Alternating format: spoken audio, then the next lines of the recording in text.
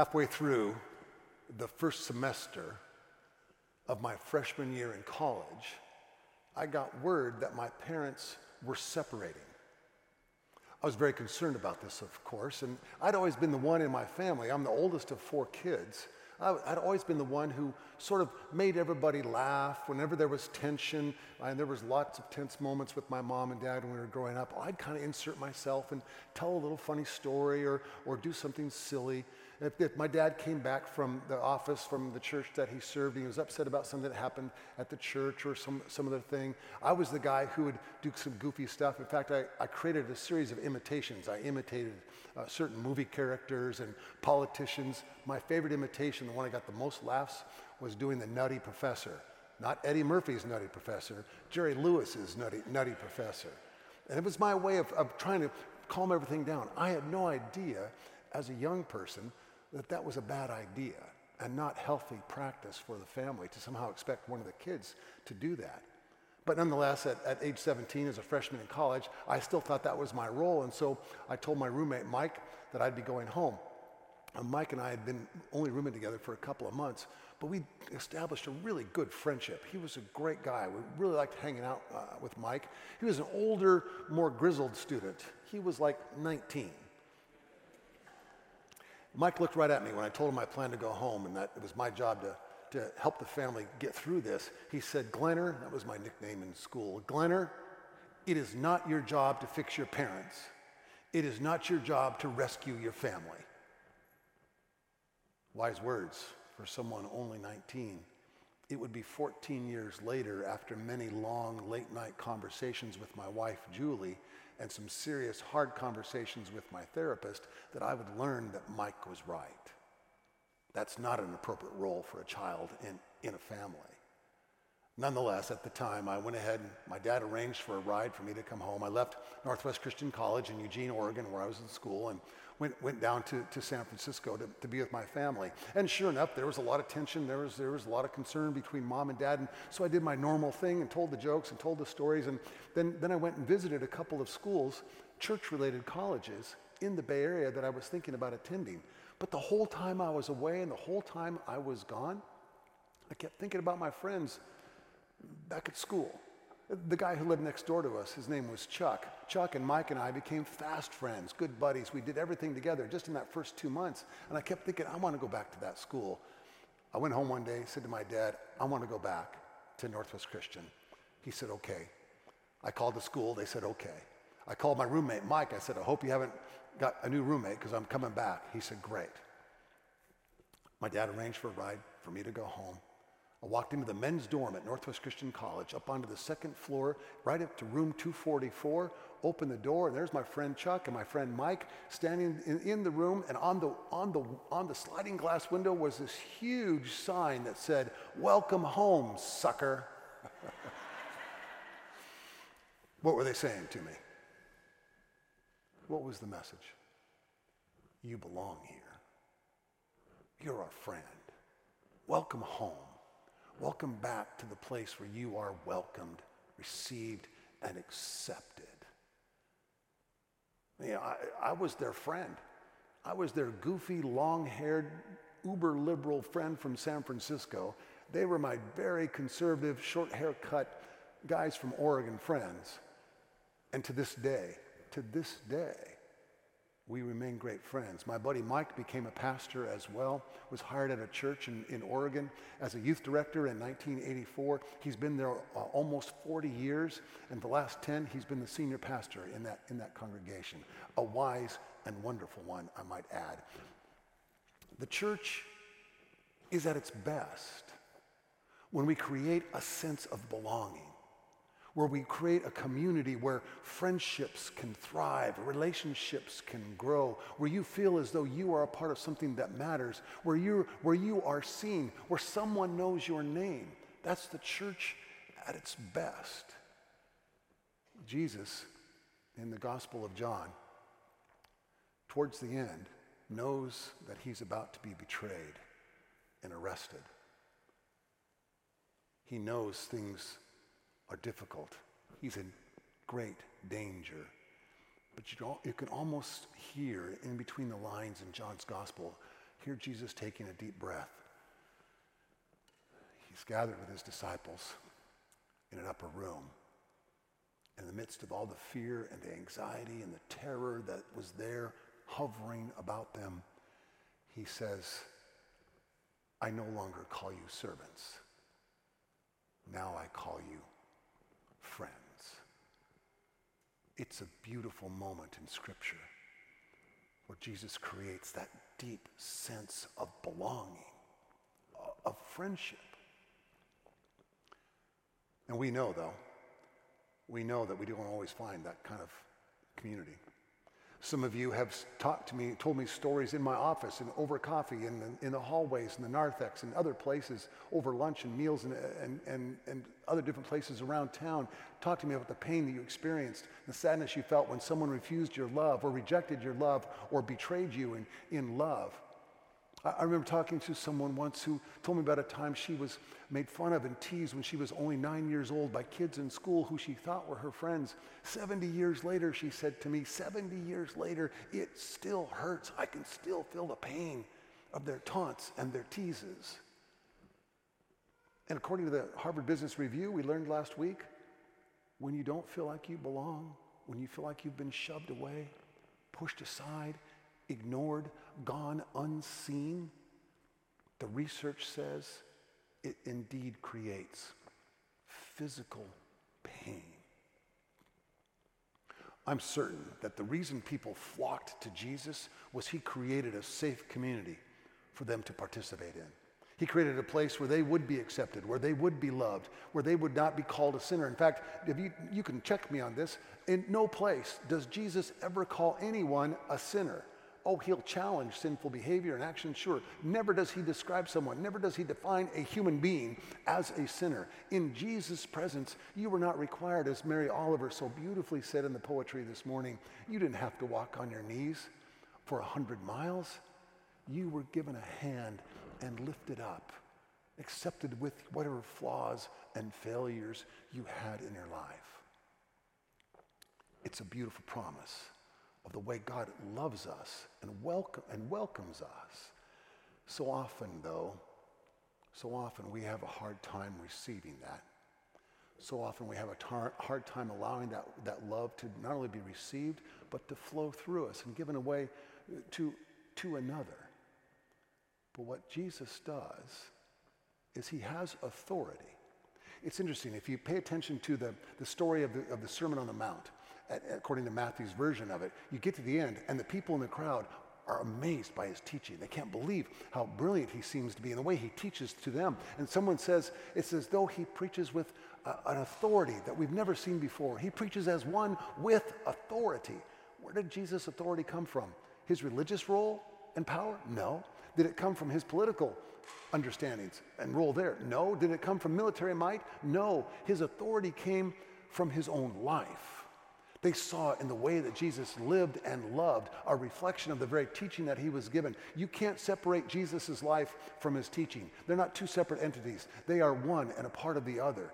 It's through his life and the way he lived that his teaching took on a sense of authority. Sometimes we get confused about authority and power. I read this week the reflections of a Lutheran pastor named Gerald Sitzer. Pastor Sitzer grew up on his farm, on a farm with his grandparents. He spent every summer working on his grandparents' farm when he was a little boy, all the way up into his late teens. He was a part of the crew that brought in the crops and did all the work that comes with the farm.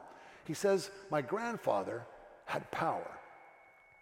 My grandmother had authority. He said, my grandfather's power came from the fact that if I didn't do what he told me to do, I would be punished. I knew I had to do it. My grandmother had authority because she loved me unconditionally. I knew if I failed, if I made a mistake, if I didn't get the work done on time, she would still love me. My grandmother, he said, had authority in my life, and I did what she asked me to because I wanted to. That authority gives us the power and the beauty, the ability and the beauty to become who we are, to allow our natural gifts and graces to emerge, to flow from our soul out into the world. It's an amazing thing when that sense of community is created, where we have the authority through the community to simply be who we are. The business world is picking up on this. Let's hear from LaFawn Davis. She's a vice president at Indeed. Psychological safety is what makes us feel we belong. When you feel psychologically safe, you believe others will give you the benefit of the doubt. You can ask questions, raise issues without fear. You can be vulnerable with others and be who you are, which in turn helps you connect with others. Did you see that phrase in the second to last line? Gives you the ability to be who you are. Jesus' teaching 2,000 years ago, the reading we heard today from John chapter 10, underlines that point. You will never be let go. You will never be left behind. You will never be taken away from God's care. In life and in death, we will continue to be held by the very power, the beauty of God's arms. God will embrace us and welcome us, and encourage us and accept us. It's a simple and clear teaching, and a beautiful one. Fred Craddock, the great preacher who's in the resurrection now, preached on John chapter 10, the same text we heard a moment ago. Gave a pretty good sermon, he said. I liked my sermon. Afterwards, when the sermon was over, he was at the back greeting people, and a little boy came up to him and said, Professor Craddock, may I tell you a story? Fred said, please, I would like to hear it. I live on a farm. I have many siblings. At the end of the day, especially in the summer, my mom will come out on the porch and she'll just start calling all of us, it's time to come home. It's time to come home for dinner, but I don't go. In fact, as soon as I hear my mom calling me to come home, I stop and I look at my dog. My dog goes everywhere with me. I look at my dog, and when he hears my mom's voice, he sits and he looks up at me too. It's only when I look down at my dog and I say, okay, now let's go, that we run together. The dog knows his voice and knows who his master is. Fred, by the way, said, not only was the little boy's story shorter than Fred's sermon, it was better than his sermon. That's the promise of John 10. We will not be snatched. We will not be taken away from the hand of God. We will not be left behind. We will not be ignored or forgotten. But sometimes we get in our own way. Sometimes our own selfish needs or desires, our own egos trip us up, cause us to stumble, cause us not to see the beauty of the world around us. And we just get caught up in our own stuff that we end up in great pain. My friend Cynthia Hale is an African-American pastor in Atlanta, Georgia. I got to know her when I was serving a church in Atlanta. She's the senior minister at the Ray of Hope Christian Church. I heard her once speak at a pastor's conference. There was nothing but pastors in the room. And she called on us to pay attention to who we are. And she said, I know that many, if not most, if not all of you, have shed tears in your ministries. I know there are sleepless nights. I know there are times when you feel like you've been disrespected, overwhelmed with insecurity. I know. And part of the problem is because it's not about you. The first time I heard her say that, the first time I encountered those words, I just kind of took a step back and said, whoa, Cynthia, I wasn't talking to her, but this was in my head. Cynthia, are you serious? You were reeling me in there. You pulled me in. You know about the tears. You know about the feelings of insecurity. You know about the sleepless nights.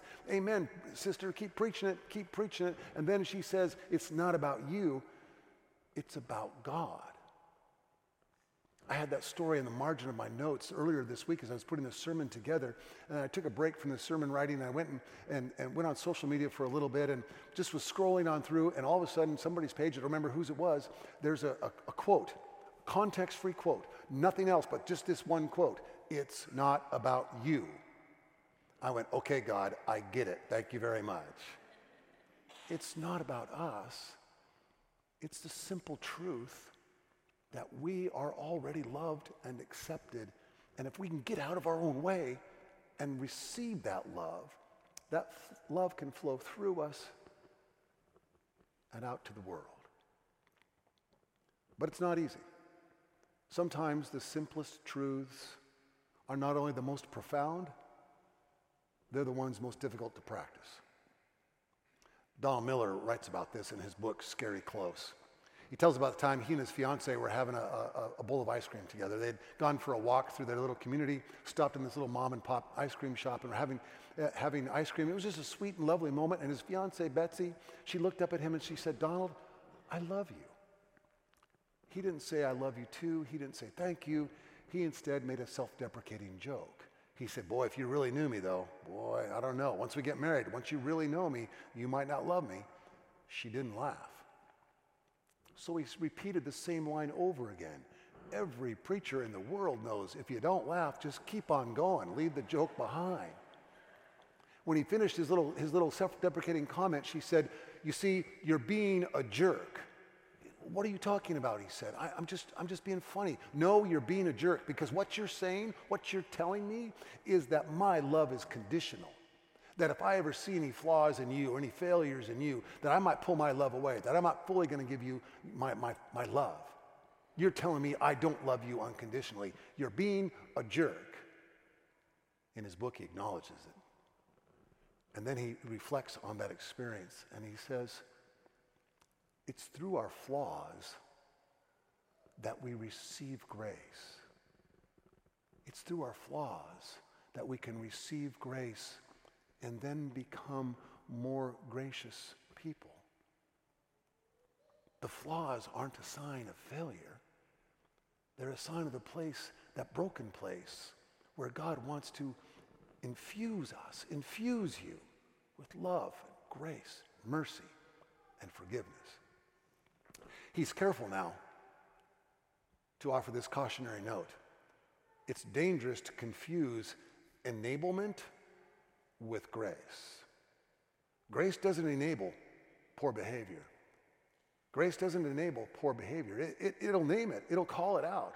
It's dangerous to confuse enablement with grace.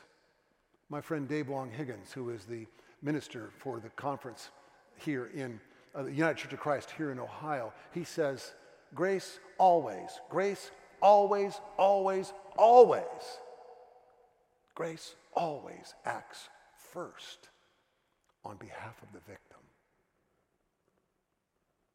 And when it does, the enabling is pushed aside. Anytime you've given yourself in a relationship with a deep and abiding love for the other, you've taken a risk. The other may reject you. The other may push you aside.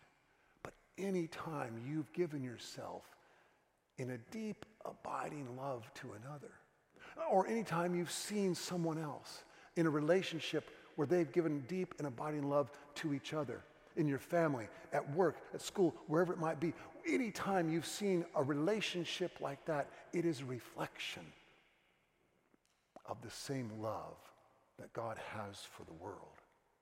It is a reflection of God's deep, abiding desire for you to know that you are a beloved child of God. I believe with all my heart, soul, and mind that it is the beauty of God's love that knits the universe together, that if God ever stopped loving us and the universe, everything would disappear in a flash and in an instant. It is God's love that allows all of this and all of you, all of us, to be. You are a thread in the tapestry of God. If that's true, and I believe it is, maybe it's time. Maybe it's time to just let go. To give in. Not give up, but to give in. And allow the beauty of God, the love of God, the grace of God to bless you even now. After all, you belong in God. We belong in God.